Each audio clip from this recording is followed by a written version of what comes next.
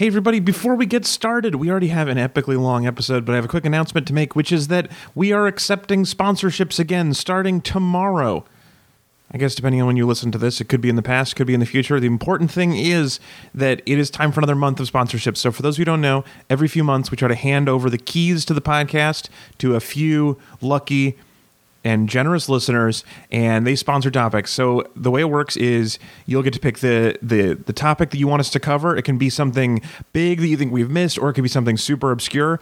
And you also get to suggest games and guests and anything else that you want us to cover. So all you have to do is apply for a sponsorship. So for a 24-hour window, starting January 25th, it's Thursday at noon Pacific time. You have 24 hours until Friday at noon Pacific time. You have 24 hours to fill out an application. You suggest the topic, and you also make your case for it. So you can ask for bonus points for having applied before and being turned down, for subscribing to the mailing list, for being a meat buddy, obviously, for anything else. You make the case, you make the argument, and based on that, and then a good mix of topics, we will pick 4 or 5 sponsorships for the month of February, and you'll get more information. So go to read-weep.com/sponsor, fill out an application, and we will get back to you very shortly. That's read-weep.com/sponsor. We really appreciate everybody who has sponsored in the past and who will sponsor this time around.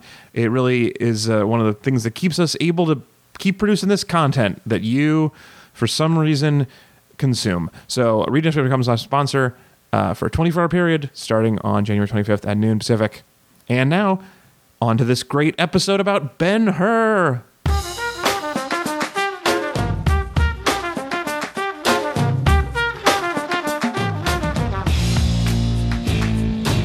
Goats and Jehovah meat suits. Welcome back to Read It and Weep. We are a good podcast about big old movies about Jesus. Always have been, always will be. I'm your host, Alex Falcone, on Twitter at Alex_Falcone, and I have a great panel today. First up, he's at Anthony Lopez Part 2 on Twitter in Portland, Oregon. It's Mr. Anthony Lopez. Excited to be here. I really hope this walking Deus Ex Machina shows up eventually and solves some of our problems that I keep hearing about. Like, you know? I assume you mean Jesus, right? Yeah. So he's Jesus. like Deus Ex Deus, right? Well, I was going to call him Jesus Ex Machina. I love it. But he's actually the Deus in, anyway. Wait, Yeah. I forgot. I was going to do another joke, but I forgot it, so I said that lame one instead. What I was going to say... That was pretty good. What I was going to say as my opening joke was...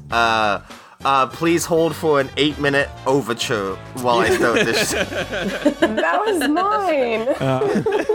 Yeah, we will also play intra-act music later, just between discussions. Also joining us today, she's at Amandable on Twitter in Boston. It's Amanda Lenbach. Hi, I used to be owned, but I'm still in love with you. Man, even like uncomfortable power dynamic romances pale in compared to this uncomfortable power dynamic romance for me. I would rather That's saying a lot. she work for him, because this is super creepy. Yeah. I would like to gift you my future and kiss you on the mouth. How do you feel? You don't think it's adorable when someone takes your literal symbol of oppression and makes it like a cute ring he wears forever? You don't think that's an adorable thing? Yeah, like, let me I was take this into it. thing that literally marks you as a slave, and now I'm gonna wear it, because, like, now I'm the Ironically. slave. Get it? I'm gonna wear your shackles, ironically. Well, it's especially original romantic hipster. when you send her to go marry someone else. But I think that's also, like, he didn't stop it. He's just like, I'm going to make out with you, but then give you away, because, you know. But she saves herself for him. Almost Yeah. like she's not Oh, capable of having intimacy because of the way she was raised. Anyway, also joining us, she's at Abusive Lisa on Twitter in Queens, New York. It's Lisa Battle. I just want to make some statements. One is I'm anti-slavery, Okay. just in general, from this movie, but Bold. I'm pro-brush broom hats. So, just thought you should know. They Okay, are pretty badass, yeah. I appreciate that you're anti-slavery. I do like that this movie was mostly about. It was a Jewish man who owned slaves. It wasn't the normal Egypt Jewish story that we hear. There's like multiple levels of people owning slavery in this movie. Really complicated But that then whole issue. he's the slave, Yeah. and then he realizes that slavery is bad. I guess, yeah, it's like he's a slave, but he's like so cool, he's going to overcome that, which no one else gets to in the movie. So there's some real privilege, too, to his story. Well, he just mansplained his way to the top. Well, he also saw Jesus once. It's unclear. I actually think the main reason... He knows that guy. Yeah, the main reason he's okay is because he happens to be right about gods and his captors are wrong. So that's what helps. Yeah. He knows the actual correct God. Anyway, this is episode number 425 of the program. We've now done as many episodes as the number of degrees at which Papa Murphy's pizza should be baked. I can confirm that fact. Someone who recently made a Papa Murphy's pizza. You did? Very true. Yeah. Did it work out? Yeah, it worked out great. Yeah. Did you know that if the Portland Trailblazers are ahead at the 425 mark of the game, the next day you can say "Go Blazers" at a Papa Murphy's and get a large pepperoni pizza for just $4.25. Alex, I got a question for you. Yeah. Why the fuck do you think I was motivated to go buy a Papa Murphy's pizza the other day? Was it? Wait, do you guys still get chalupas? No, they do. Is that a thing anymore? No, they give out some kind of Burger King meal thing. Yeah. If you get 100 points, I think it's a McDonald's or Burger King sandwich. But yeah, it's no longer. It's like a breakfast sandwich too. Guys, there's nothing better than a whole crowd chanting chalupa. It was great, No. and nobody wanted the chalupas. They just liked the idea of it. No, I made an entire meal out of it once. We went in and out a bunch of times, so we got 5 different chalupa coupons, and then we went down the highway and went to 5 different Taco Bells. For those of you who are not, that's awesome. Wait, you didn't just use the 5 different fake mustaches You can't. used for the the coupons to use the No, chalupa? it was a progressive meal. Oh, okay, got it. So for those of you who don't know, this is if the Trailblazers get over 100 points in a home game. Every stadium has like a 100-point thing where they give some coupons, but ours was chalupas for a long time, and so the crowd would get really into it. We always saw, I saw a lot of people who got chalupa coupons would give them out to homeless people later, which seemed like the best use of it. Was like Taco Bell is accidentally helping feed needy people Okay. through this really disgusting sports thing. Also, these are only valid at, by the way, the Go Blazers pepperoni pizza is only valid in the Baker, Clackamas, Clark, Clatsop, Columbia, Cowlitz, Gilliam, Grant, Hood River, Lincoln, Lynn, Marion, Multnomah, Polk, and Sherman locations. So you're covered. Trust me, that's most of them. You know what? Can I tell you what the main reason why we went? So we had a Blazers game, and we saw that, and we're like, we should do that. But we also, for Christmas, we got a pizza stone. And I was like, this will give us a chance to use it. Yeah. And you don't, because it's a Papa Murphy's pizza. You need to cook it on the paper thing. But like, I cooked it on the pizza stone, on the paper tray. And I was like, that's going to do something. That's going to make it better. Did it make the crust better? I don't know. It tasted like Papa Murphy's pizza. It was fine. Yeah, I mean, I guess I was going to say for my transition, speaking of things that'll feel like it's taking a long time and in the end you'll be disappointed. This week, we're talking about Ben-Hur, the 42-hour-long film from 1959, starring Charlton Heston, adapted from an 1880 novel, Ben-Hur, A Tale of the Christ, the first ever book to be blessed by the Pope. Fun fact, not book, first ever novel. He likes Bibles. Also was the best-selling novel of all time for 40 years until Gone with the Wind came out. The film won 11 Oscars in 1959, including Best Picture, Director, Actor, Supporting Actor, Music, Color, like everything. Just ran the table. Yeah, it actually won for a really long time. It had the record for most. Did it just Oscars, not have right? a lot of competition? I don't know. I was thinking, it's sort of like my wife said it was probably it's like the Titanic of the time. It was like you did so much that we're going to honor it, not because we liked it, but like you did a lot. I mean, Just A for effort. Yeah. Even if you get 11 Oscars, that's one Oscar for every 10,000 horses. So it's I don't know. Oh, I God. think So true. within how many movies were in this movie, like there were some Oscar movies. Like there was maybe 5 movies in this movie. Right, so sure. I think oh yeah. the music somewhere in was there. pretty good. The music it was the longest Yeah. score ever written at the time, and it's supposed I can't remember his name. 42 hours is a long 42 time. hour long so- score. Yeah. It's also on number 72 on AFI's 100 movies list, which I think is really interesting. So it's a thing. It's a thing you're told you have to see, but that's not the reason we're watching it. We're watching it because this is Jantiquity, as we always say. Out with the old, in with the old. It's Jantiquity. So this is our third sword and sandals movie for Jantiquity, and this is the first, I would say, classic that we watched. Right, we watched Hercules the animated movie, and we watched Gladiator, which is like also a Best Picture. So we got 2 of those. Yeah, I'd say Gladiator is a classic. It's a much newer. It could be a classic from like 5 years ago. Sure, you can. Yeah, you can. I'd say we have classics all the time. I saw Phantom Thread 2 days ago. Classic. What? How do you like that, Alex? I just feel like you used the word more wrong as a way to show me. 100 years from now, people are going to be like, Phantom Thread's a great movie. Right? Yeah. So I feel that way about it. It's already a classic. I can say that. I definitely think this movie is interesting. That's my overall takeaway from this movie. I don't know if it is a good movie, but it is. I'm glad. I'm not interesting. It's really boring in the feel of it, but I think the movie itself is interesting. These movies, as always, are voted by our Meat Buddies. If you want to become a Meat Buddy, you can help. We pick the theme for the month, and you can help vote on the topics. RiaW.com/meatbuddies. And even a small donation allows you full rights and privileges. So, guys, the bulk of the show, I'm going to do a summary. And since the summary is going to take the whole show, just jump in and talk along as we go, because there won't really be time for any other segments. We just got so much to cover. Wait, are we going to do a hand race? Because I actually kind of liked this movie. Oh, shit. Apart from the racism. Yeah, I enjoyed myself. I was actually watching the whole time. I'm exactly with you. I was just gonna say I felt bad for all the smoke I'm hearing, because I thought this movie was fucking phenomenal. Yeah, I said fucking great. Like during. Yeah.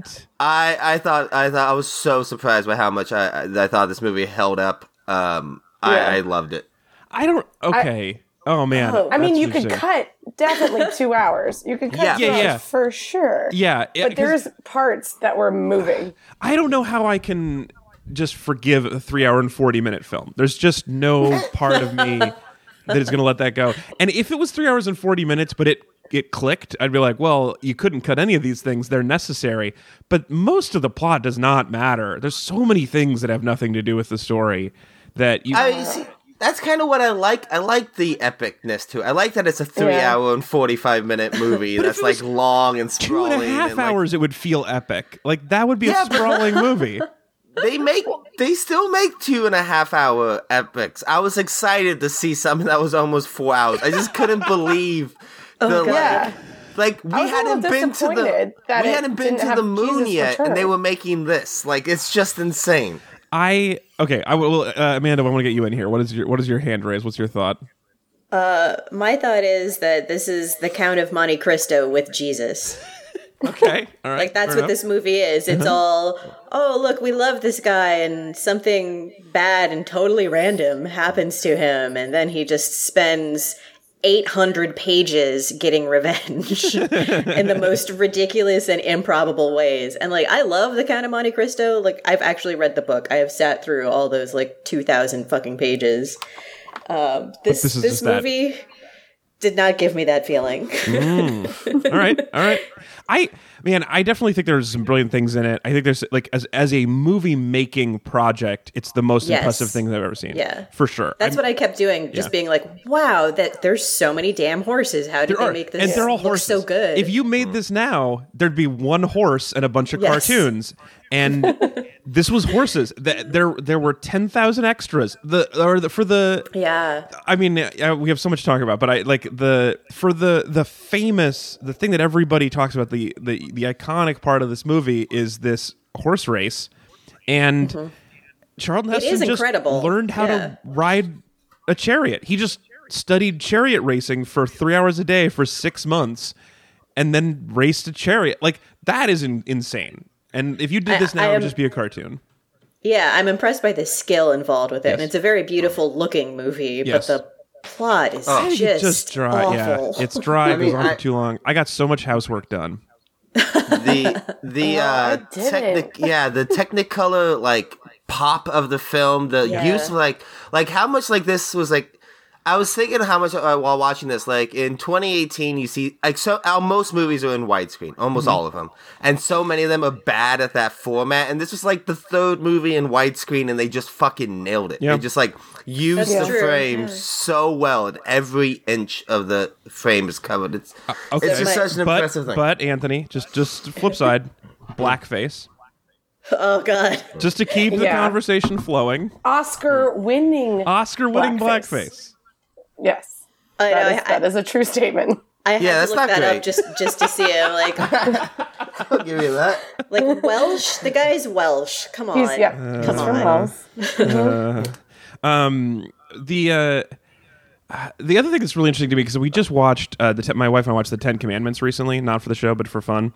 And just for, for God. Yeah, for God. Well, I could never remember the middle 3. So we had to watch the whole movie for it, just to get those middle commandments.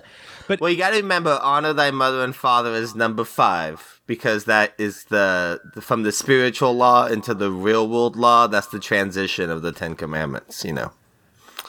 What? Explain that again. The first 4 laws of the 10 Commandments are things like you do not do. Right. Don't kill people. Don't worship other gods. And then the back 4 are social constructs. Right. And honor thy mother and father is the bridge in between those. You were making an actual theological point. Oh, yeah. Okay. I did not pay attention in Sunday school.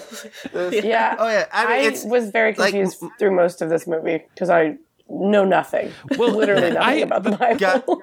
God built the 10 Commandments like Prince built albums. Every track listing was there for a reason. Okay, so 2 things about that. Number 1, that's belied by the fact that there are not actually 10 in any of the biblical passages. There's just these big chunks, and you only get 10 by separating them in weird ways. And different translations have different numbers. So I think that theory is a little suspect. Number 2... Look, Alex, when legend becomes fact, you print the legend. You know what I mean? And we're talking about Christianity. And that's Here's number 2, though, Anthony. The fact that honor thy father and mother is in the top 5, and they never thought to mention don't rape, really makes me think that this list was made by dads. Because there's no way father and mother should be above. There's a lot of shitty things you can do that are not disallowed, but you got to be nice to your parents. That's because God is our big, Sky Daddy. Yeah, he's Super Daddy. Yeah, Sky Daddy. Yes, this is a list from Sky Daddy to really reinforce the power of current Earth Daddies, is what Alex, can you do me a favor one more time and just say Sky Daddy again a little bit slower? No. Just give it to me one more time, buddy. So, Ben-Hur is Judah Ben-Hur. Judah Benjamin Hur is a prince of Jerusalem, a small town in the crap part of the Roman Empire. His childhood best friend, Masala, has just come back to town because he's now become a Roman tribune, which, of course, you guys know is a military position below legate but above centurion. Right? Indeed. But I don't think they're just friends. They were lovers. Yes, that's absolutely... That is one of my notes. Oh my God, the homoeroticism. Yeah. And that's written in the script. What? But Charleston Heston didn't know that. Yeah. Charleston Heston didn't know, but Boyd did.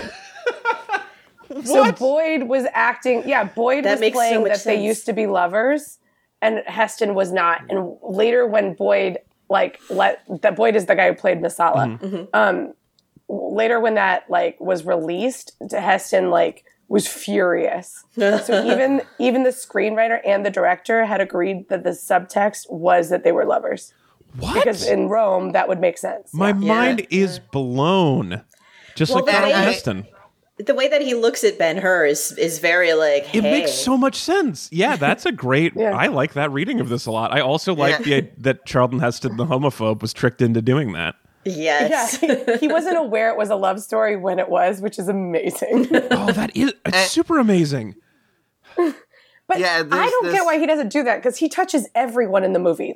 Just way too much touching. Yeah. Face touching. Just when he meets someone, he just is petting their face. Even when he's hanging out in the leprosy village, all of those oiled bodies, yeah. The oiled bodies were amazing. I just wrote down so much Roman oiled skin. It's nice. That's nice. So we're so shiny. We're still on point 1 of this 42-hour film, just so you guys know. Anthony, you were trying to get one more thing in there? Oh, I was just gonna say that was, the idea of that being an important plot point is so when you think about that opening scene of they get together and the first thing they do is throw spears. It's just like, yes. I get what they're doing here. Well, I've got that note too. Really? Could we be more obvious? I mean, yes, you could be more obvious because I didn't get it. So maybe if they just had the spear's touch in the tips, I would have gotten it. If it was sword fighting. Yeah. So his childhood best friend / former lover, Masala, has left town, made good in the Roman Empire, come back. He's now a tribune. And during that time, he really drank the Kool-Aid on Rome and its dopeness. And so he assumes, hey, best friend / ex-boyfriend, I'm sure you're going to be super excited to help sell out your people to the conquerors who I work for now. And oddly enough, BH isn't into that plan at all. So Masala is like real sad that his lover won't sell out his people. So he decides the only thing to do is to frame BH for attempted murder of a governor based on a roof shingle. Yes? Right, yeah. It is his fault for not securing your roof shingles. Well, it's the roofer's fault. Always secure your roof tiles. It was a bad contractor. If the mailman slips on the ice outside my front property, that's my fucking fault too. You know what I mean? Like that's on me. I gotta make sure my shit's secure. Yeah. I don't agree with that. I think the mailman's got to walk more carefully. But so Anthony goes to the galley. Yeah. Well, right. So Anthony, you and BH straight to become a galley slave, rowing war boats around the Mediterranean, and but on the way, you're in luck because on the way, the Jesus is going to give you a drink of water. So that's pretty cool. Well, just the back of his head. I love that you identify Jesus by his amazing hair. Yeah, they chose not to show his face in the whole movie. It is you see at the back of his head and his beautiful flowing hair, and then later they have just a black smudge over his face, which is less beautiful. Yeah, that was what creepy. are they saying with that? Because like when the slave driver sees Jesus's face, I don't know if he wants to vomit or if he's like back at that's what it is. Really Jesus is a messed up face. Yeah, he was young. He had real bad acne. Yeah. Never talked about that. That's why they skip from 12 to 30 in the Bible. It's just bad acne. No one knows story. Nobody wants to worship pizza face Jesus. Man, if we did show titles, it would be Nobody Wants to Worship Pizza Face Jesus. So he's meet the Jesus. That's pretty exciting. But then he's on the boat and he's rowing away for a couple of years, and he still maintains his attractiveness and his surprisingly confident eyes. So even while he's rowed to this boat machine, and so he makes friends with Quintus Arrius, the consul. Now, consul, of course, as you know, is below senator, but it's above precept. He's my favorite. This guy is my favorite. Quintus That Arrius? whole part was my favorite. He's kind of interesting. The nihilist Roman. Oh my god, that was my favorite line. I had to write it down. It's a strange, stubborn faith you keep to believe that existence has a purpose. Yeah. Come on. He's super nihilist when he's talking to his slaves. He offers to make BH his trainee in the gladiatorial arts, and Benjamin's like, nah, man, I got Jesus. He'll get around to taking me out of this place. Bonus fun fact about consuls though. So consul's like this really funny job that is like, it's sort of like it's sometimes elected, but frequently just named for no reason. People just like give their friends the job, including Emperor Caligula wanted to make his horse a consul, but he died before he could finish the process. So real sad for that horse. Good to know. Can I tell you my favorite thing I apparently learned about Roman culture from the movie? Please. Is that the nicer your job is, the frizzier your push broom hat is, apparently. I assumed it would be the other way. I assumed that when you got the job, like, they would give you a messy-ass push broom hat and be like, you're going to get one new straight strain every time you get a promotion. Oh, and yeah. eventually your shit's going to be clean and tight. Yeah. But no, it's the opposite. Like, you get a clean and tight hat, and, like, for every promotion, someone comes and, like, ruffles your hat. That makes sense. It's because you're busy. You're working. They have a very solemn hat ruffling ceremony. Yeah, it's like being knighted. Yeah. And I imagine during that ceremony, all of the men are just oiled. And shirtless. Absolutely. Just dipped in olive oil. You can't throw a rock without hitting the oiled man around there, trust me. I mean, the thing is, they must smell delicious, right? Oh, they do. I was going to say, did you guys like the different speeds of of attacking. Like, I didn't realize that those boats had all those different speeds. I was super excited to know if there was going to be any more. Yeah. Right? Well, it's like, so there's battle speed, attack speed, and then ramming speed, which also is kind of sexual. And then there's normal speed and neutral.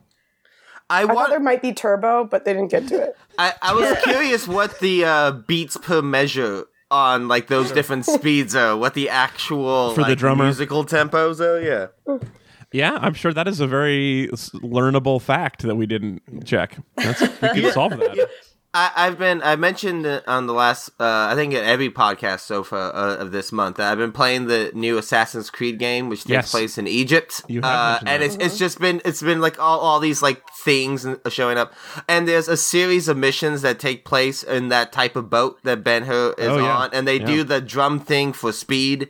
And I like every time I play those missions, I'm like, this is really fun. Then I was watching the movie and I was like, there are slaves underneath my boat. Oh no.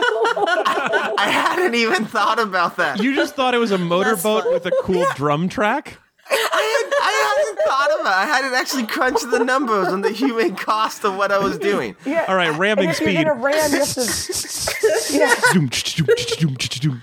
So I just lost the slaves too. So if the ship goes down, they all die. I gotta be like, where's the release their chains button? Where's that mission? Yeah. Well, so it gets back to the movie fact, though. That scene... I mentioned the Ten Commandments before we got off that tangent. And the one thing about the Ten Commandments is that there are a couple of things, like the parting the Red Sea and the fire bush, that just look stupid. Just terrible and do not hold up as technology. And one thing that's cool about this movie is that I think all of the effects, or like 99% of the effects, hold up really well. And the best one, I think, was the ship battle, because that was all done in miniatures. And if I hadn't known that, I was like, these are boats crashing into each other. These are well-done miniatures. Oh, Alex, that's sweet. You didn't think that? I thought they looked like miniatures. No, they were very clearly like pew pew little tiny ships. Great. Like toy boats. Oh man, weird. Yeah. Maybe your TV's better than mine. Yeah, I guarantee you, Alex, I don't know what their TVs are like, but they're better than yours. I've seen your TV. Yeah, you're right. I don't know. I thought you can tell because like the fire that they shoot at each other is abnormally large. Well, that's true. Also, how about this then? They did actually build like full scale working seaworthy boats to have the big shots on. Yeah. They were just in a boat made. That is badass. They just found plans in museums and then built the boats. Oh my God. Can you imagine having that job? Yeah. That would, cool. Especially if you're an ancient boat builder fanatic, which there are. Yeah. This is a dream job. Well, so he is he's being a galley slave and he's doing pretty good. Because his god, the god of the Jews, is the correct god, and the Romans are wrong about gods. During a battle with pirates, BH is not chained to the deck like the other slaves, because he winked at Quintus, and so Quintus is like, sure, don't chain that guy. And then, what a good thing that he did that, because BH jumps out, frees all the slaves, saves Quintus's life with a well-placed dagger, not a metaphor, and then dives into the ocean and saves Quintus, and then Quintus tries to stab himself because nothing matters. Life is meaningless. No, but it's also because you later find out, which is why it's a really, really good movie, that his son had died. So I thought the whole reason why he was nihilistic was because he was fighting for the empire, but it didn't matter because his own son was dead. Yes, the other reason he wanted to kill himself though was because he thought that his side had lost the battle and he didn't want to go back and be court-martialed. True. And then he finds out, so he tries to stab himself, and then BH saves him from himself, which is also great. And he's like, I have to keep you alive to keep this ship afloat, which was like a piece of door they were on, like Titanic style. But and they both fit. Yeah, they did. Yeah, I know. Yeah. So I thought that too. I was sitting there going, damn it, Rose, motherfucker. Did you guys ever see the Mythbusters about that door, by the way? Yeah, yep. I think that's one of my favorite things they ever did. Anthony, did you see that? I don't believe I did, no. So they did it. They just did measurements of the door from Titanic and its buoyancy, and they definitely could fit 2 people on it. And then they had James Cameron over, and they showed him it, and he was like, well, then we just made the prop too big. The point of the story is there's not room on the door. So that's the mess up, was the props, not like Rose being a monster. And I thought it was such a good point because we just spent like an hour over analyzing this part of a movie for this stupid point, and then you get the filmmaker and he was like, sure, simple mistake, but the point of the movie. Yes. I thought it was solid. Anyway, so okay, we're getting close to the 2-hour mark and no end in sight. So because of all that life saving, Benjamin gets promoted from galley slave to son. So Quintus Arias takes him back, teaches him to drive chariots, and then is like, "You're my son now." And like you do. Yeah. It's because he just has this innate knowledge of horses, which is why he's able to mansplain to someone who already knows a lot about horses what he should do with his fucking horses. It's and we never see him on a horse before that, so he must just really God whispers in his ear about how to handle horses. But so he becomes this famous racehorse guy, and then he gets a new dad, and he's living a great life, but then he kind of misses his family, his original family. So he goes, his real mom, who doesn't know about new dad. So he goes back to Judea, and but he has to walk because it's the old times. So while he's walking back to Judea, he meets a sheik in brownface who is married to 6 women and 4 horses. And true.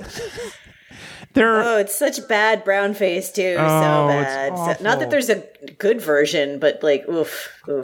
It is rough. Yeah. It looks like they shoe polished him. It does not. Yeah, it does not age well.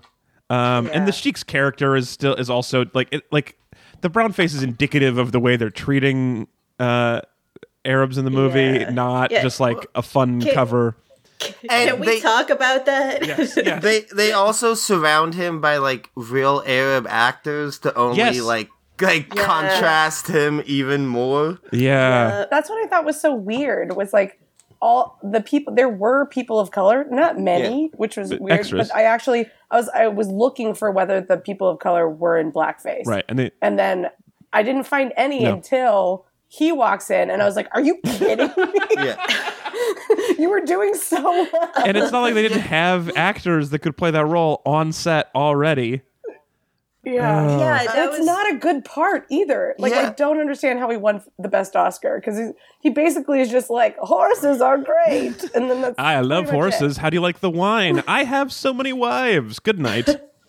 No, there was that whole party scene where there were people of color just dancing around half naked, and that's all you see. That's it. Yeah. It was a horrifying 30 seconds, and then I was 2 hours later in the 42-hour movie, you get, Welsh blackface. For the people dancing around at that party in Rome, though, I have done corporate entertainment work, and it pays super well. So they are rich, probably. Well, I'm assuming those are how that worked. Those are people that, that the Roman emperor found on like gig masters and paid him several $1,000s to come entertain at that party for just that one dance sequence. I assume. But I was like sitting there going, I don't know how I feel about this, but I know that I'd feel worse about it if they were in blackface. Right, and then, and then as if in answer to you, the movie unveils blackface. Well, so man, there's still so much movie left. So so blackface has a lot of really good horses, though, like the best horses. So many good horses. They would definitely win in the big race at the circus, which is not a circus at all, but the Indy 500 of Rome. And he's like got all the perfect horses, but somehow has never managed to find a good driver. What a coincidence. BH knows horses, but he's like, you can never find anybody who wants to fuck his horses as much as he does. He can find people who can ride them, but he doesn't find anyone who wants to ride them. I don't know. I mean? You see what I'm doing there? I don't know if you guys could tell this, but I did read that the writers of the script didn't tell the horses that they were lovers, but he did tell the actor. Man. So did anybody look up whether they were harmed? Like, I didn't want to know. The Wikipedia page did not mention. I was so scared to look because there are literally 10,000 horses in this movie, and thousands of camels, and I was like, should I look up whether these were hurt? No, I know they were killed in this movie. There's no way all the horses lived through this movie, especially given that crazy driving scene. Yeah. Oh God, I don't want to know. If it makes it feel any better, more horses were killed on the shooting of The Hobbit than on this movie. Why would that make me feel better? That's just a terrible, sad fact. That came out a few years ago. Oh, a bunch of horses got killed on the making of The Hobbit. It's a thing not a lot of people talk about. It's a real fucked up situation. But this movie is like, this movie came out a long time ago, and they treated horses better than modern movies, apparently. So that's something. It doesn't make me feel better. No, that's the worst. Jesus. I'm gonna be a Roman nihilist now. Oh my god, me too. Oh man. Sorry, I just wanted to. I pulled this up, a story on Cracked to see about Ben-Hur's horses, and the first thing it talks about is a list of the most horrifying, wasteful film shoots, and the first thing is about how Apocalypse Now actually just burned down a forest. Yeah. Yeah, I knew that. 300 days of constant filming on Apocalypse Now. Oh, man. You should see Hearts of Darkness, the movie about the making of Apocalypse Now. It's better than Apocalypse Now. And I like Apocalypse Now quite a bit. So this is about the Ben-Hur, the 1925 Ben-Hur, not the 1959 Ben-Hur. Yeah, where they took out all the homoeroticism on purpose. Wait, the 1925 one has no homoeroticism? No, the 2016 one. The 2016. No. So there's three. So there's the 20. Actually, there's five, but there's a 1925 film, and then the 59 that we watched, and there's a 2016. Which the 2016 we didn't watch, but it comes in at like a svelte 2 hours and 10 minutes. So that's how it should be. But I heard it was real bad. Apparently, on the 1925 Ben-Hur, you guys don't want to know this. I don't. Well, they killed a lot of the horses, but also, God damn it! just the chariot race in the 1925 film killed 100 horses. Oh my god! Stop it, Alex! I said I didn't want to know. The 1920s film industry, not the most ethical. No, it was awful. And they actually, in the 1925 movie, they just did the chariot race by just having a chariot race. They just had offered the stuntman who won $100 and just said, "Go all out." Jesus Christ! And one of the stunt people died during that race. Oh my god! Oh my god! No one died. No one died during the 1959 one. Although there was a very close one where a stuntman fell out of a chariot during the race and was narrowly avoided being trampled. But he was fine. He just had a scrape on his chin, and they kept the footage in. So that's pretty cool. They're like, "Look, man, you're alive. We don't have to throw this away, right?" Oh my god. Anyway, do not Google this. I'm assuming that they killed some horses, but it's probably not as bad as the 1925 one. Let's not. There's just no way they didn't hurt horses in this. Anyway, so they did right. So where are we? 2.5 hours in, maybe? Okay, so he's got this Indy 500 of Rome, but he doesn't have a driver. So BH walks back to his family, and Masala's still running things, and Masala's like still irritated that his murder plan didn't work. And BH is home. He's like, "Oh no!" No, but he was also turned on. Right, but he was like, but excited. "You again? You're back." So, but he's like, "All right, well, look, I'm not going to forgive you, but since you're famous and powerful now, I should probably let your mom and sister out of prison." So they. Well, I like that. Like when he Ben-Hur goes back to see him, the first thing he sends him is a nice, beautiful, figurative dick. You know what I mean? Just as nice. Marcella pulls it out and is like, "God, there's only one person who could have brought me a dick this nice." And then he turns around and there Ben-Hur standing. So, but as for his family, so he sends the guards to go get his family out of jail. And classic good news, bad news situation. Good news. They are alive. Bad news, leprosy. So, probably should ask for the bad news first. But they don't, but they're so embarrassed of their leprosy, just like Jesus is embarrassed about his bad skin, that they don't want Benjamin to see him. So they ask Benjamin's girlfriend/slave to just pass up the chain that they are dead. Well, she's free now. Yeah. Come on. Now just girlfriend. Yeah, recently promoted. Yeah. Yeah, you're not saying Ben-Hur's son/slave. You know, he's right. Just son he's now. Just son now. Yeah, that's true. Former slave, current girlfriend. Pat lies to him and says his family is dead. And he's like, "Oh, now I have nothing good. I'm so mad. I need to kill Masala. The only way to do that is during a chariot race." Well, I don't know. Like, again, I think it's more complicated than that because they continue trying to preach him gospel of this guy. This guy's been preaching these things about forgiveness and turning the other cheek, and he's like, I don't care, nothing matters. Well, he was going to do it in the end, then his family. Some of that came in. Yeah. So he agrees to go kill him in the ring. That's what he decides. Because it's like... There's no law in the chariot race. I mean, I don't know if that's what he did. I think he was just trying to win. The whole time it looked like he was just trying to win. He didn't look like he was trying to murder him, but he took it because he wanted to humiliate and possibly murder. Yes. Yeah. Humiliate and and optionally murder. You're right. If he gets the chance. They do say that there's no rules in a chariot race, which turns out to be super true. By the way, we're at 3 hours. So, because Masala, it turns out, in his spare time has also become a chariot champion. I don't know what it is about Judea, but maybe that just anyone who goes there becomes the best horse race.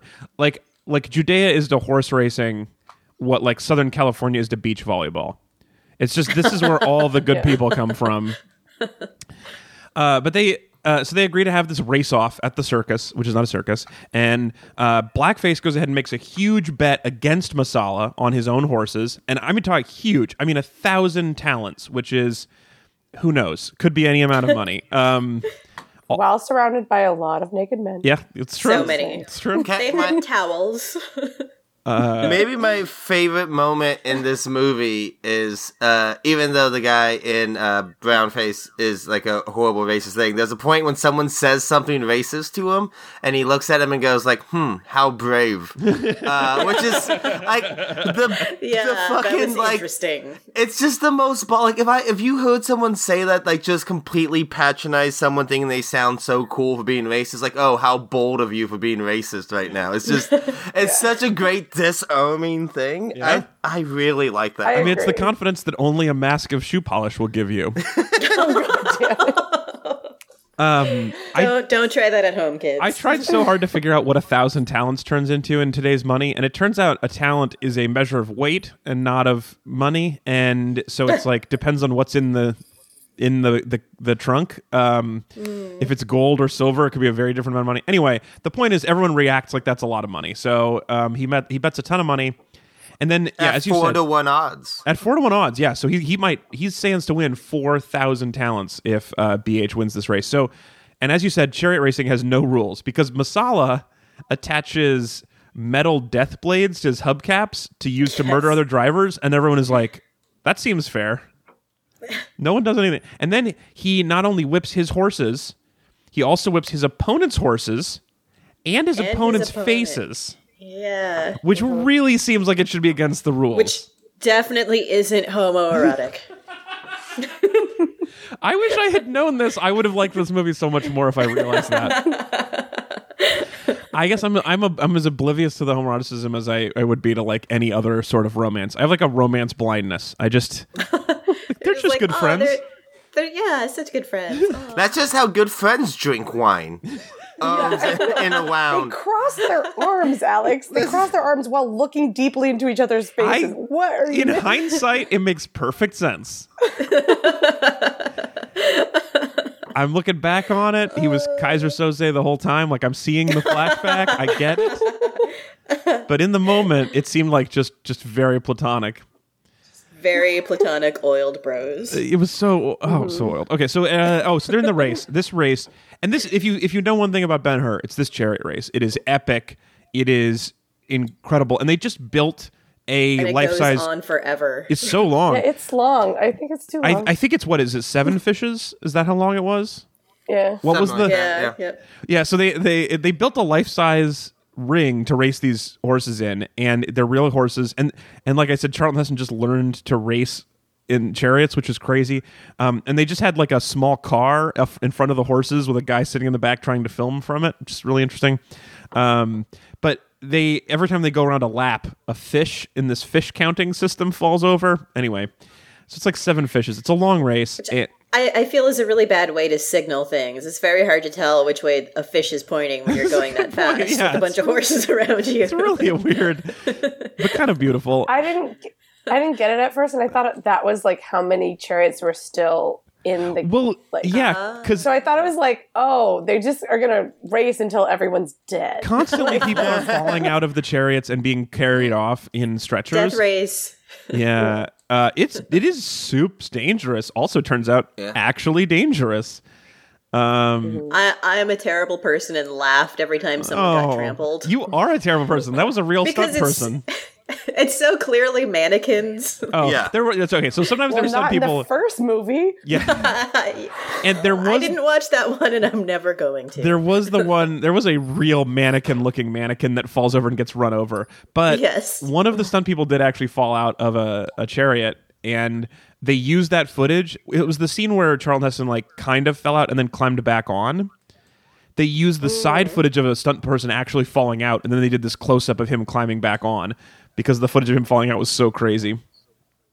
Jesus. It's really long. I mean, it's and it's like most racing sports. It's pretty boring, except for the crashes.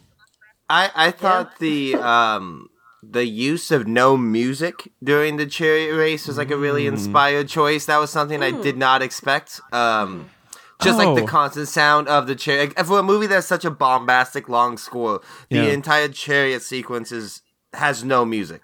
Oh, and that's so interesting. Such a fucking inspired choice for especially for the era, and you see that it's used so effectively nowadays in movies. But I thought that was such a genius choice. I see the point you're making, but I guess all you're telling me is that the yakety sax I was hearing was in my head. The whole time they were racing. I've been telling you, Alex. Wicked Witch of the West. Yeah. Yeah, I've told both of you should see a doctor about that. You're not supposed to just hear sounds that aren't there. No, but anytime people are racing in an old movie, my head goes. That's what I heard the whole race. So he wins the race and Masala dies. Anyway, as you'd expect. Because there's still an hour left, so it'd just be really weird if he died at that point or lost the race. But and actually, the reason he won is because the God of the Jews is the correct God, and everybody else's gods are wrong. And also, the God of the Jews is super invested in sporting events. So all those baseball players who point up after a home run, they are right. This God is into it. He is, a fan. Roman might is pretty good for building buildings, but not for going under multiple carriages. Yeah. No matter how strong your self-determination is, you ain't getting up for that room. Yeah, so he gets Masala is horribly smooshed, and when he falls off, because it's a very dangerous sport. He's barely alive though, and he's alive long enough to whisper to his ex-boyfriend BH and say, "Hey, your family is not dead. They've just become valley girls." That's right.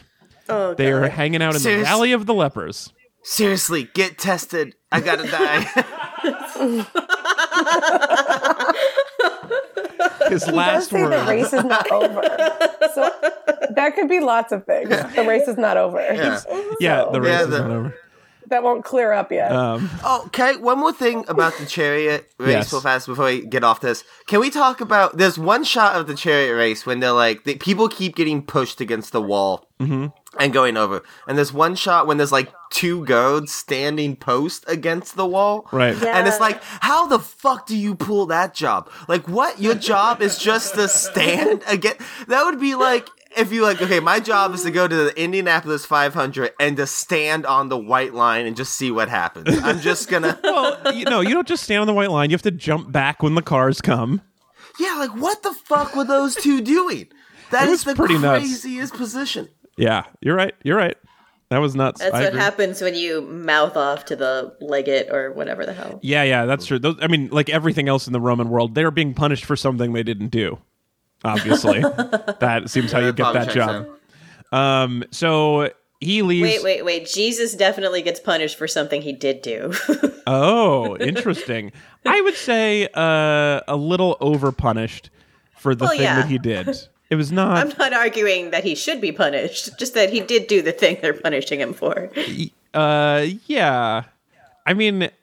He also wanted to die because his God is the correct God. There's a lot going on there. It's complicated, but you're right. So he goes to see his friend in the Valley of the Lepers, or his family in the Valley of the Lepers, his mom/sister. But on his way there, he runs into his ex-slave, current girlfriend, who convinces him not to talk to the family members because they do not want to be seen this way. They don't want to be seen all pizza face. And so finally he's like, "Oh, fine, I'll leave." And on the way out, he sees, guess who? The Jesus. That's right. Jesus H. Christ is now an adult, He's got he's the host of his own Mountainside talk show, and is very popular. And he's given the Sermon on the Mound for you biblical scholars out there. Mound, yeah, Sermon on the Mound. This movie is really like that was when he was a baseball player. Sermon on the Mound. It's like Forrest Gump, but for Jesus. He just constantly shows up at like Jesus' most important moments in his life. And what does this guy have to do with Jesus? Why is he there? It is so weird especially because the book is called like The Story of the Christ, and it's not. It's really about Ben. Jesus is like, he's like the no retreat, no surrender of this movie. He just keeps popping up, and we're like, oh, well, what he's up to? He seems more interesting. And then he disappears for a while.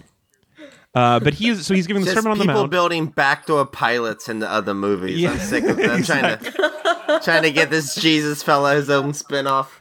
So, but apparently just seeing Jesus on the hill is enough for BH to feel bad about being Roman after all the shit they pulled. So, with a measly 40 minutes remaining in the film, he decides to renounce his newly acquired Roman citizenship and become full-on, whatever, not Roman.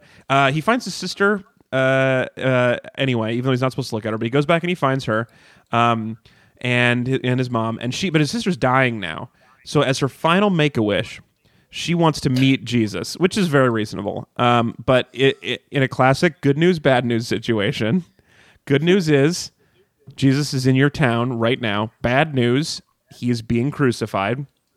So they run up to him, and as he's on his way to being crucified, BH remembers the time when he was walking and it was hot, and so he gives Jesus water, kind of like a little repayment of the favor.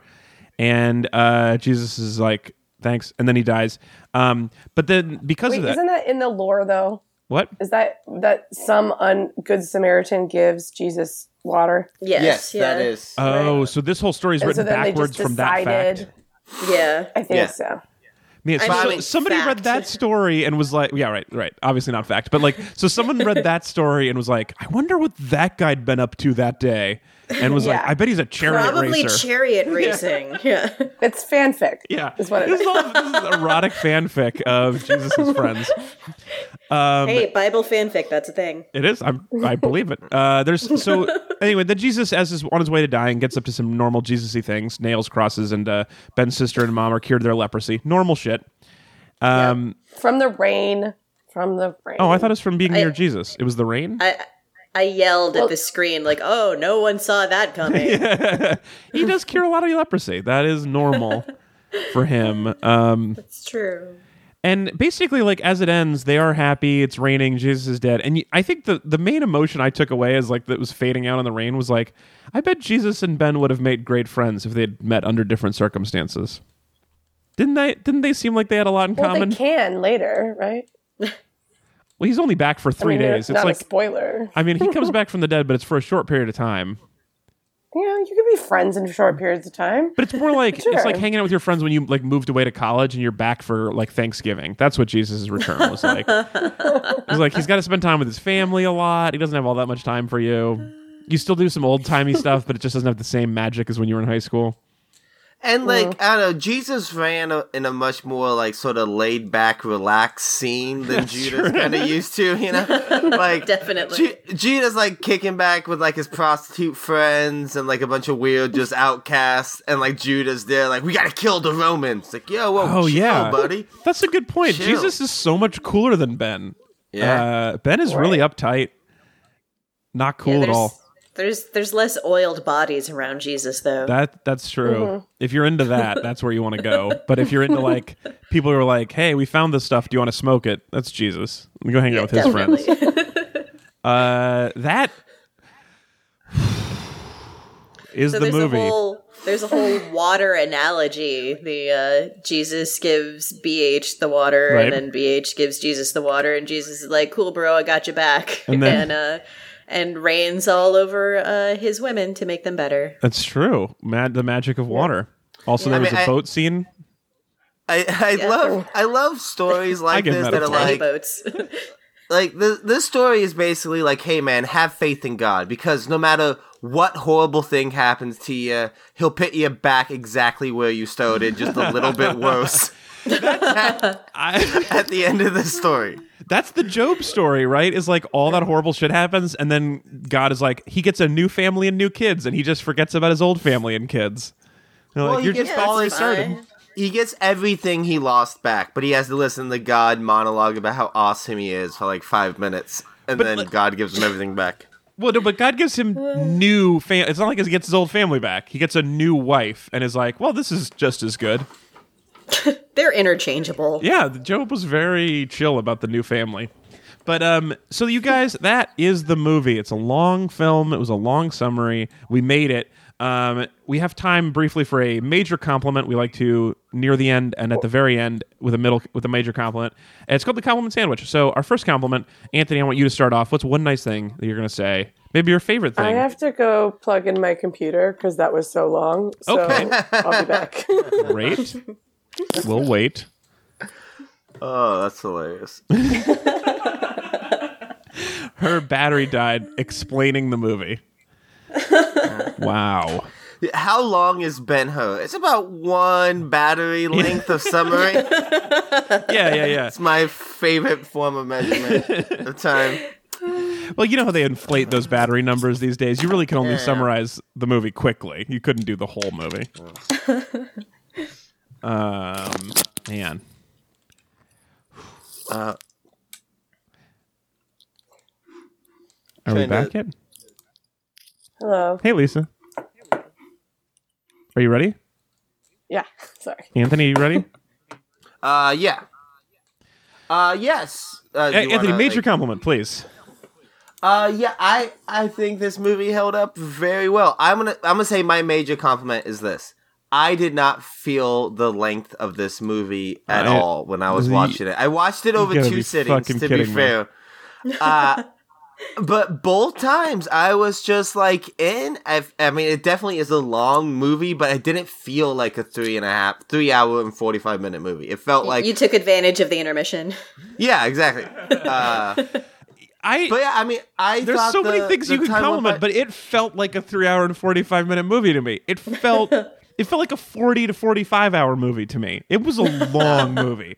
No, I think it's got some good stuff, but I was like plugged in. I was sitting close to my TV. I was just blown away by like I said, the colors, the set design. I thought the acting was all really good across the board. I mean, Charlton Heston is what he is, but I think especially like he'd choose that fucking scenery. Yeah, and, I mean, but I think he does fine. He's got a great chin, and I feel bad.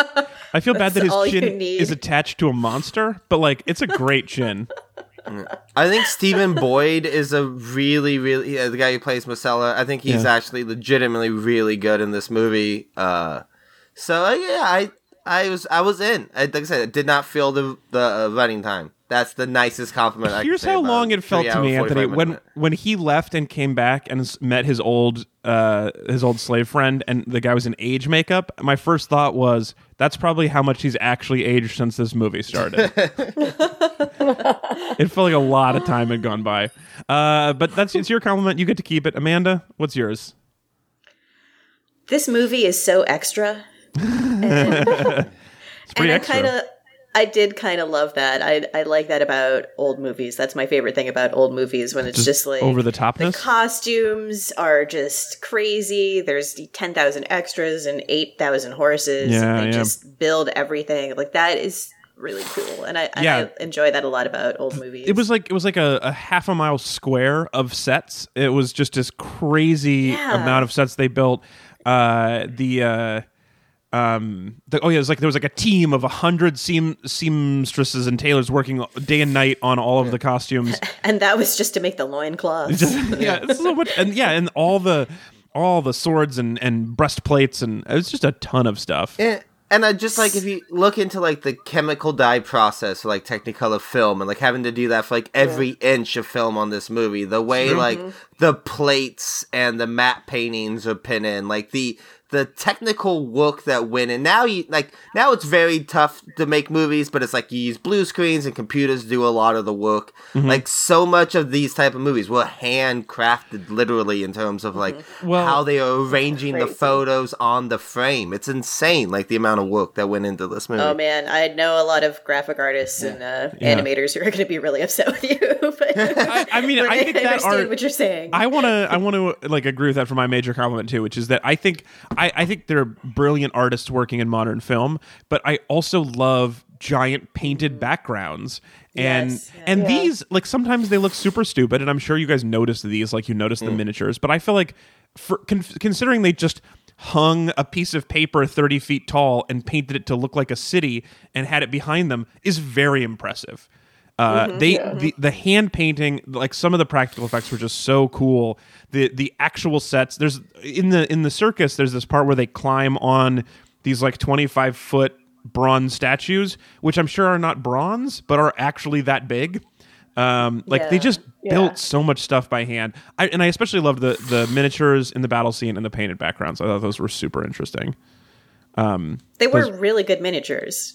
They were so good. You guys are crazy. We'll definitely give them that. They were definitely awesome. Miniatures. The cannons looked really silly, like not the little fire things that they did. I thought about the miniatures, because like the arrows didn't seem like they would read very well because of the scale. They had like these giant toothpick-looking arrows that would be shot back and forth. Like the arrows were huge compared to the boats. Like I get like that's why it looks silly. Yeah, it's and the water was out of scale to the boats, just the waves. Yeah. I think you guys, you know what? These are the sorts of things that normally drive me crazy. Maybe it's because I had read that they were miniatures, and so I was expecting it to look worse when I got there. But I thought it looked really good. I thought they were very impressive. And also, I just like the idea of them having a huge tank full of tiny boats and having to film that. That's kind of fun. Yes. But mostly I just like, my compliment then is the hand-painted backgrounds, because I think those were incredible. All right, Lisa, major compliment. Jack Hawkins. He is great. Which one is Jack Hawkins? He's Quintus Arius. Oh, yeah. I thought the minute he was on screen, he was captivating. I thought, like, all of his nihilistic, like, philosophy that he was spouting was great. And then his jowls. I liked him on the boat. Everything he did, I just thought was so compelling, and I can't believe he didn't get the Oscar for supporting actor. And I'm now upset about it and want to write things about it, even though it happened in 1959. Yeah, you're gonna get one of those hot think pieces about the 1959 Oscars. Yeah, that's how I feel about it. I thought Jack Hawkins was so Oscars good. so blackface. Oh my god. Yeah. And what a great, like, villain introduction he has. Like, to come in and just, like, demand the drumming thing. Like, it's just... he was also totally not homoerotic. Yeah, no. That's when I thought it was really homoerotic. And then I learned it was a whole new level when it was, like, father-son, but still sort of sexy. Everybody needs a sugar daddy, you know. Has somebody done a gag in like a cartoon where they show like the rowers on a boat like this, and they call different speeds, and then he calls different drum styles, and he's like, now swing, now a rumba, and then they like just do different fun beats on the drum set? Well, they're bringing the Animaniacs back, so I have to imagine. I have a pitch. Yeah, that's like definitely.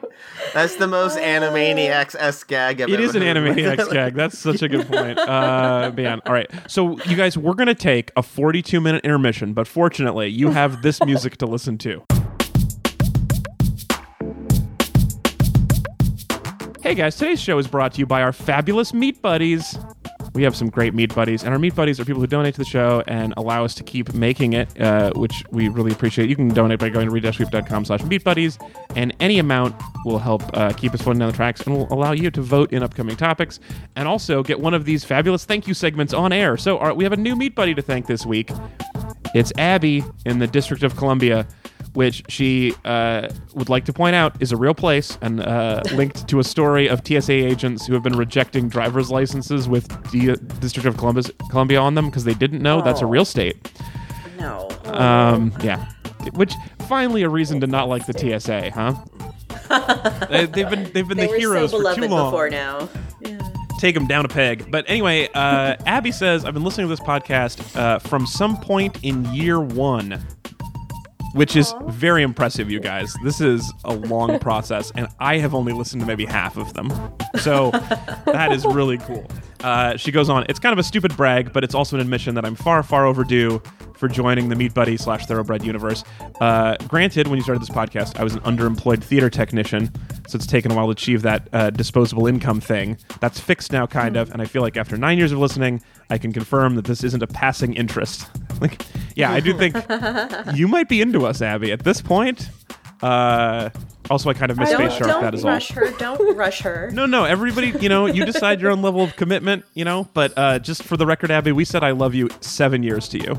So, 7 years ago. You had a lot of time before you said anything back to us, and we have been waiting. Yeah, it is. I do. I do love Abby. She's great. Yeah. I was going to say, I think you know Abby, for the record. Yeah. Oh, I for sure do. In case you weren't sure which Abby this was, yeah, this is the one you know. So no, it's for sure. Everything you just described is one of my favorite people in the world. Aww. So Abby, you're wonderful. Well, I'm so glad. I gotta say, Lisa, this was an accident that you were on the show where we're thanking Abby. This was not the design, and it worked out so great. I wanted you on the show for the topic, and Abby happened to be here the same week. Anyway, yeah, so here's what Abby was asking for. So we give a lot of options. We can play Two Truths and a Lie, or we can give you a pep talk or advice or any sort of thing.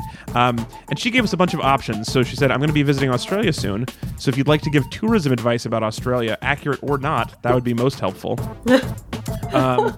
Thus far, I have a list of plays I want to see and a general sense of unease about how many poisonous spiders there are on the continent. So maybe I just need a pep talk about avoiding spiders. So if you guys know anything about Australia or avoiding spiders, I'd love to hear it. And we can help out. Don't make the giant social faux pas about going to Australia and telling people what a knife is. They don't want to hear it. They have their own ideas about what a knife is down there. I don't even know what you're referring to. What do they call a knife in Australia? Crocodile Dundee. Crocodile Dundee, man. Alex. Oh. Get on board. It's a great riff, though. I'm sorry I couldn't help. I'm sorry I dragged it to this kicking and scraping me into the ground. Yeah, I that's a good joke. I'm sorry. I feel bad. And going to Australia is not the problem. Flying back from Australia and ending up in a lost type situation is what you need to really be worried about. Okay. Do you have any advice on how to avoid being in a lost type situation?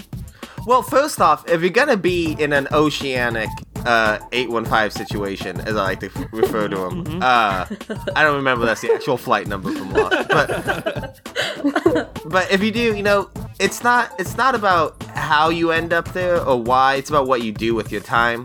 Don't be the pilot. You just have to push the button every hour. That's what you do with your time. Yeah, in the second season, but those first days are very important, right? You gotta establish yourself as the doctor, the hunter, the drug addict, the fat guy, or the angry couple. I would recommend of those being the fat guy, just in terms of what people expect from you. As someone who's seen the whole series multiple times, I too would suggest end up being Hurley. He has the best character arc. Oh yeah, because I don't know what happens. Ends up in the best place. How does he deal with spiders? Yeah. Are there spiders in the Lost? That's the question. Yes, I want this advice too. I don't know if you don't want to look them in the eye. No, there's too many eyes, so that's not an option. Yeah. You're always no matter where you're looking a spider in the eye right now. They're all over the place and they're covered in eyes. God, don't say that. Yeah. The secret with spiders is just to try to make your body very big. Just try to be bigger than the spider. I thought you were supposed to play dead.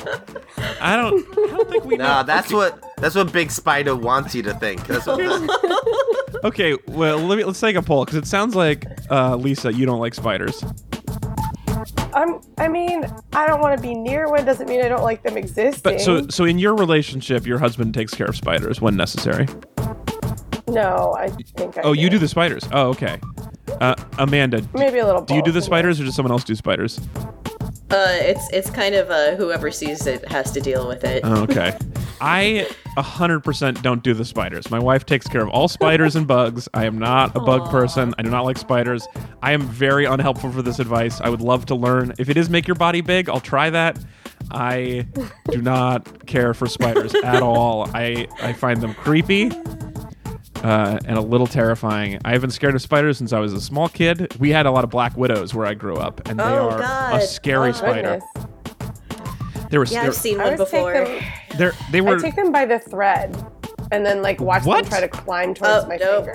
No. Yeah, because that way I know that they can't go anywhere, and then I can drop them outside. That is a nightmare for me. You can't see this because it's a podcast, but I was just pantomiming stabbing myself in the stomach with a sword to get out of that situation. The idea of holding a string and it's climbing up the string. It's kind of exciting. How fast can I go? Not fast enough. I will say this. I've said this on the show before. It's my favorite thing to tell people. But if every spider you take outside, though, died outside that day, you feel like a good person, but those are indoor spiders. They can't survive outside. So this is a spider fact that I keep. Oh, no. Every time you've carefully put in a piece. Tell that too. If you put a spider in a beautiful small plastic cup and a piece of paper and bring them outside, they died outside. It's like if an alien wanted to get you out of the room and put you in a cup and slid it out on the moon. They were like, I helped Lisa. I put her on the moon. She'll be happy there. You just killed those spiders outside. That's all you did.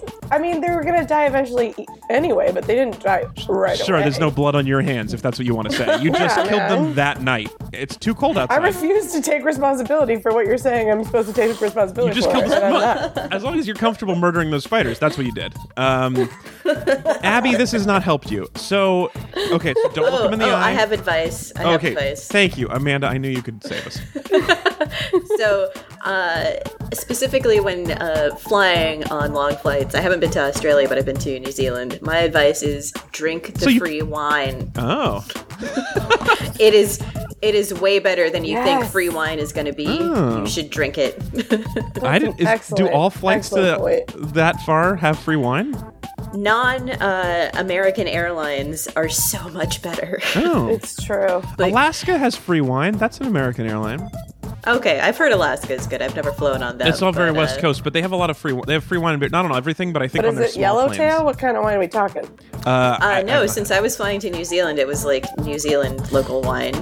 Okay. Also, so let's be fair. Australia's big on that too. Let's be fair, Amanda. You've been to Australia. If you've been to New Zealand, that is my other piece of advice. Do not confuse the two. You will get murdered. I think if you confuse it that way, no one's going to be mad. It's when you think New Zealand is us. I think it makes the New Zealanders more upset, right? No, the Australians don't like it either. Abby, just ask them where they filmed Lord of the Rings. That's what I would do. Start there. No, don't. Ask where all the horses died. Don't kill Abby. This is not nice. Actually, here's what I will do, though. We do have some Australian listeners to the show, and they have... Hugh Jackman, Russell Crowe, the standard Australian. The usual. Hugh and Russ, as we call it. Good friend of the show, Hugh Jackman. Will definitely tweet at us and tell us some advice on how to survive Australia and avoid the spiders. I can't promise you it'd be good advice, because they have at multiple points sent us photos of fake animals and said this crazy thing lives in Australia. So our Australian listeners fuck with us a bit. So I hope that helps, Abby. We'll get you some good advice. That was not a good one just now, but I hope it was fun. You're right to be afraid of spiders. That's all I can say. And we'll get you some real advice from our Australia listeners, so we'll forward that along. So thank you for becoming a Meat Buddy. Abby, we really appreciate it. And thanks to all of our Meat Buddies who keep the show going. read-week.com/meatbuddies keeps us floating down the tracks. Meat buddies, meat buddies, meat buddies, meat buddies, meat buddies, meat buddies, meat buddies, meat buddies. So we're just gonna, I guess I just want to do a super, super fast lightning bonus round, because we have no time. We're going into the lightning bonus round. Lightning bonus round, here we go. We're gonna finish this shit up. It's on the AFI 100 list. And I just want to know, have you guys watched, Anthony, probably you have more, but what's your experience with the best movies of all time, and where do you actually think this rates on that list? Do you think this is a good rating, and have you watched a lot of the AFI's 100? Off the top of my head, I can't. I don't. I'm sure I have. I feel like I've seen most of the big sort of epic classics. Watching this made me think I need to finally get around to watching Lawrence of Arabia because that's like the last of the big epics I haven't seen. Yeah, that's number 7. Lawrence of Arabia is legitimately good. Yeah. Yeah, and I thought this was going to be a movie that was okay, but didn't necessarily hold up, kind of like the Ten Commandments. I thought this movie held up, like I said, very well. I really did enjoy it. So I think it deserves to be on there. I mean, solely for like the technical stuff alone. If you think of like the era, really, it's so amazing, so impressive. I mean, we will definitely put Lawrence of Arabia on the list because I'm curious too. We should watch that later. But 3 hours, 48 minutes. I just don't. It's also got homoeroticism. Okay, now I'm in. At least I know to look for at that time. So that's up there. I mean, I don't know, like Citizen Kane and Casablanca and Gone with the Wind. I feel like it's such a mixed bag. I feel like I either go, oh wow, this is an amazing film, or like, ugh, well, that was like taking medicine. Yeah, I think all 3 of those movies you just listed are great. Yeah, I saw Citizen. But that's my question. Go ahead.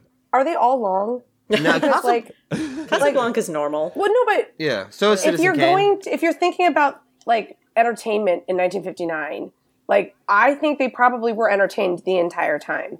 Because it was so new, there's nothing else going on. They were like, a movie. They don't have a phone. And we have like literally no patience anymore and no attention span. Like we have ruined ourselves. So I'm thinking that like all those ones are going to feel really long to us because we're ruined. I don't know. I'm old. I like slower paced movies. I just don't need 4 hours of slower paced. But maybe they did. You know, like it's true. I don't know. It's like true. What is Ben-Hur like runtime versus all the other movies? That's like my question. On this list or of 1959 Oscars? Yeah. No, on that list. I think a lot of these are pretty normal. But I can't say for sure. I mean, Singing in the Rain is normal length. That's number 5. Yeah, Casablanca is not very long. Vertigo is not very long. Yeah. So it is probably maybe the longest. I think some of these skew longer for sure.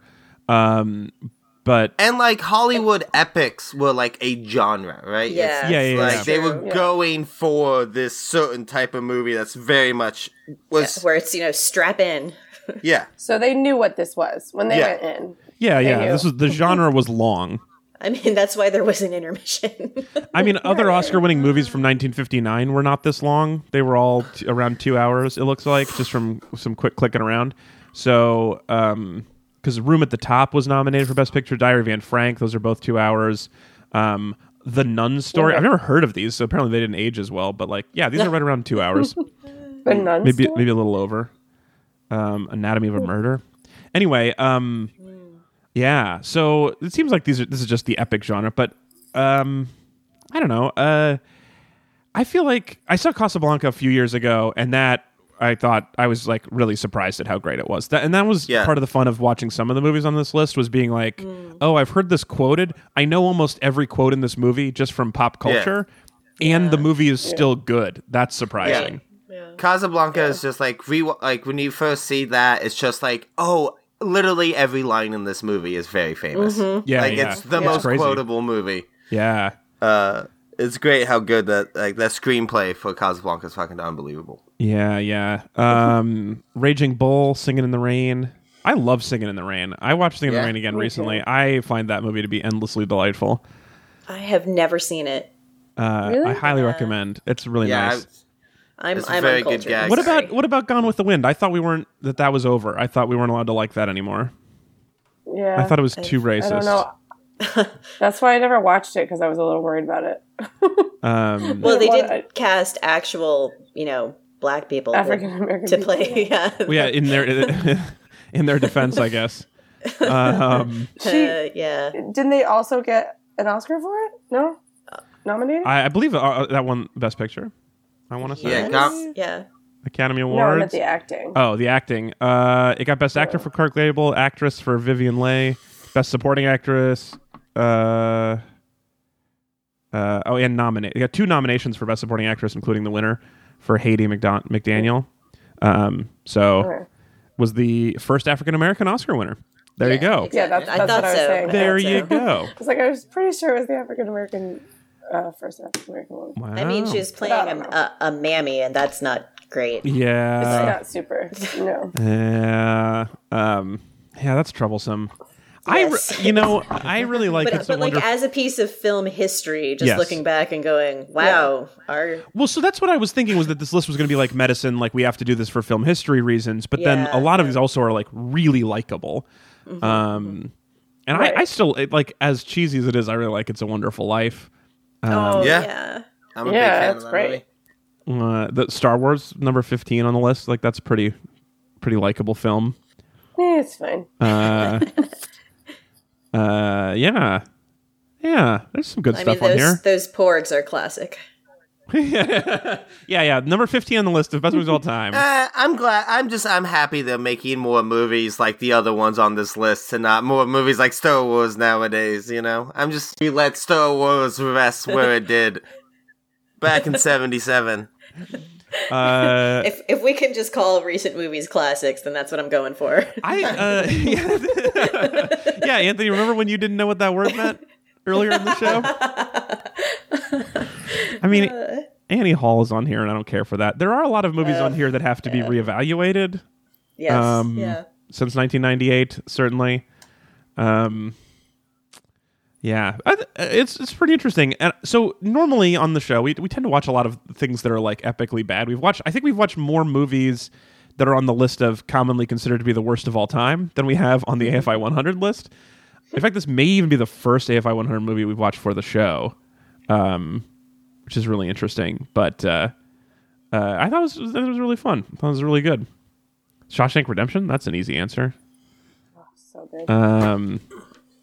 Yeah, let's watch that.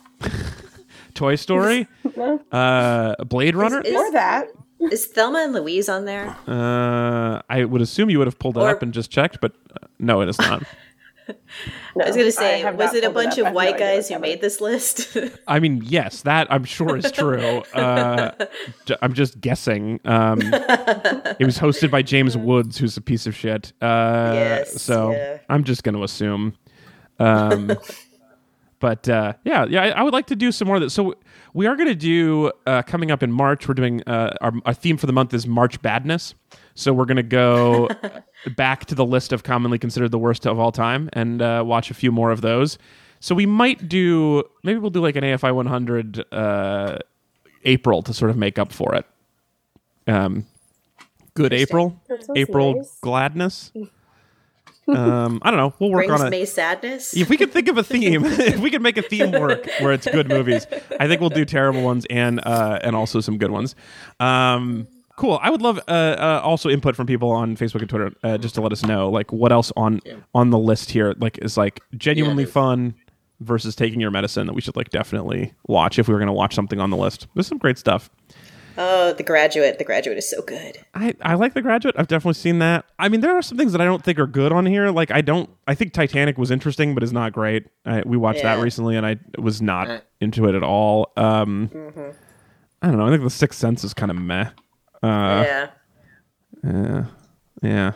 Anyway.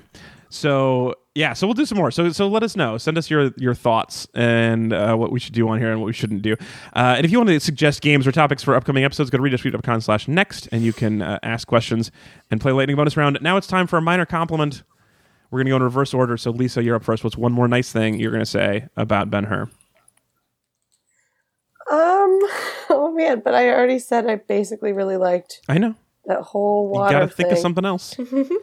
Man, you made me start at the beginning. Well, you went last. I don't know if I liked this, but it did make me think about the different kinds of accents. Like, why was Esther from Israel? Because she's from Israel for realsies, but like everybody else was British. I kind of like that we just as a people have decided that old times everyone spoke British. That's because exotic women are sexy. Yeah, but men need to be distinguished. Men need to be British. Everyone there was supposed to be from the same place. Like, that was confusing to me.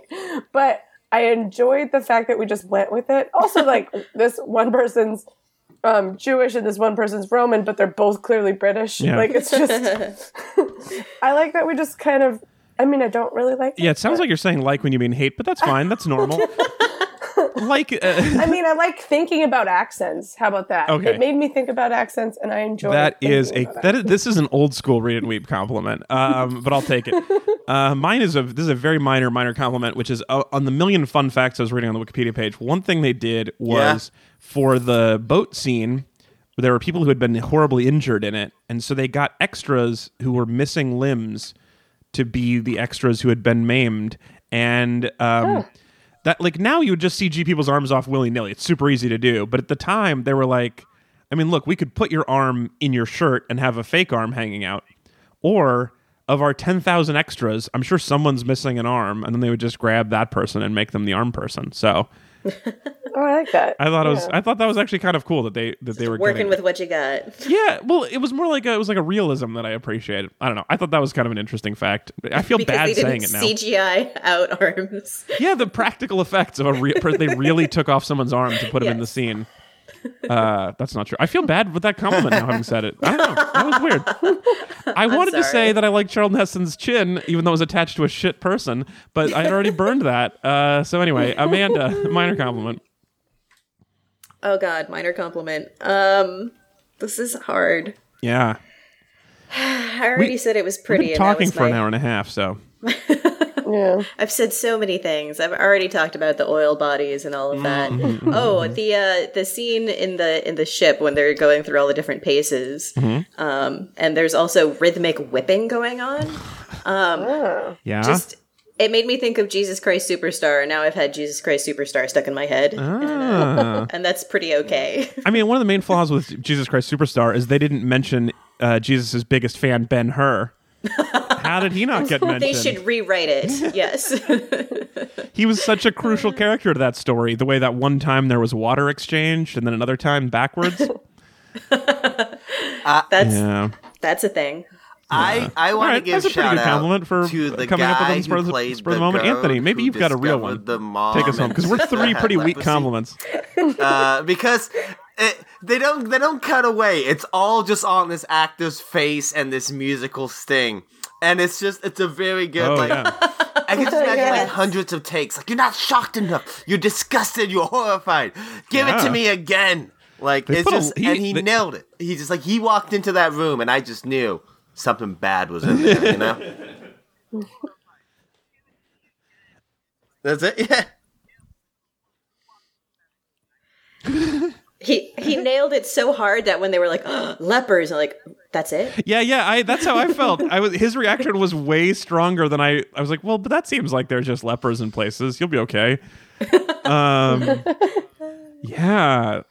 I bet they did do a lot of takes, too. This is the other fun fact, is over 1 million feet of film was shot. That's like 4 memory cards nowadays. Feet of film.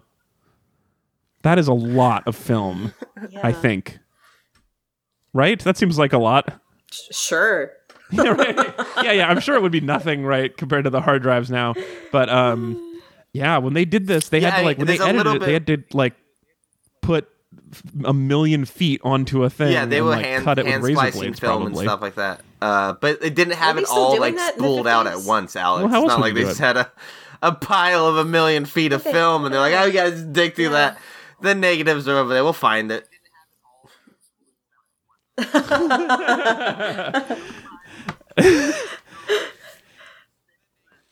Well, this is why I think it's so long, is because it's not that the plot needed it, it's that they were like, we shot 1 million feet of this. We have to at least include 600,000 feet in this movie. we have so much Otherwise, film. It's a waste. Yeah, they just didn't want to be wasteful. They kept it all. That's why we got to see all 7 fishes of the horse race. Exactly. Yeah, they shot all these fishes. All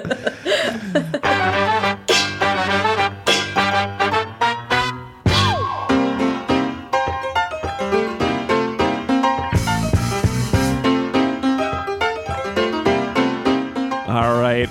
That, with a whimper, is the end of our show. Thank you so much for joining us, everybody. That's our whole Ben-Hur discussion. Next, we're going to be back next week. So we've talked about, for Antiquity, we've talked about the Greeks, we've talked about the Romans, we've talked about the Jews. We have not yet talked about Egyptians. So we are moving over to watch Gods of Egypt. Oh, goodness. Yeah, not a great film, Gods of Egypt, but an interesting one. So we're going to be watching that to close out Antiquity. This is from 2016.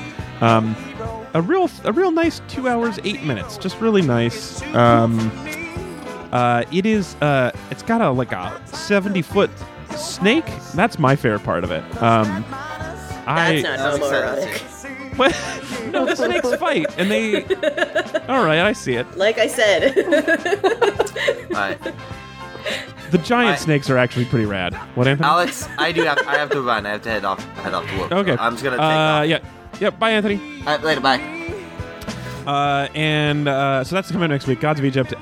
Thank you again to Abby from DC for being our meat buddy of the month, of the week. Yay, Abby! It's really great that you finally decided to say I love you back to us. And if you want to become meat buddy, go to reach.com/meatbuddies.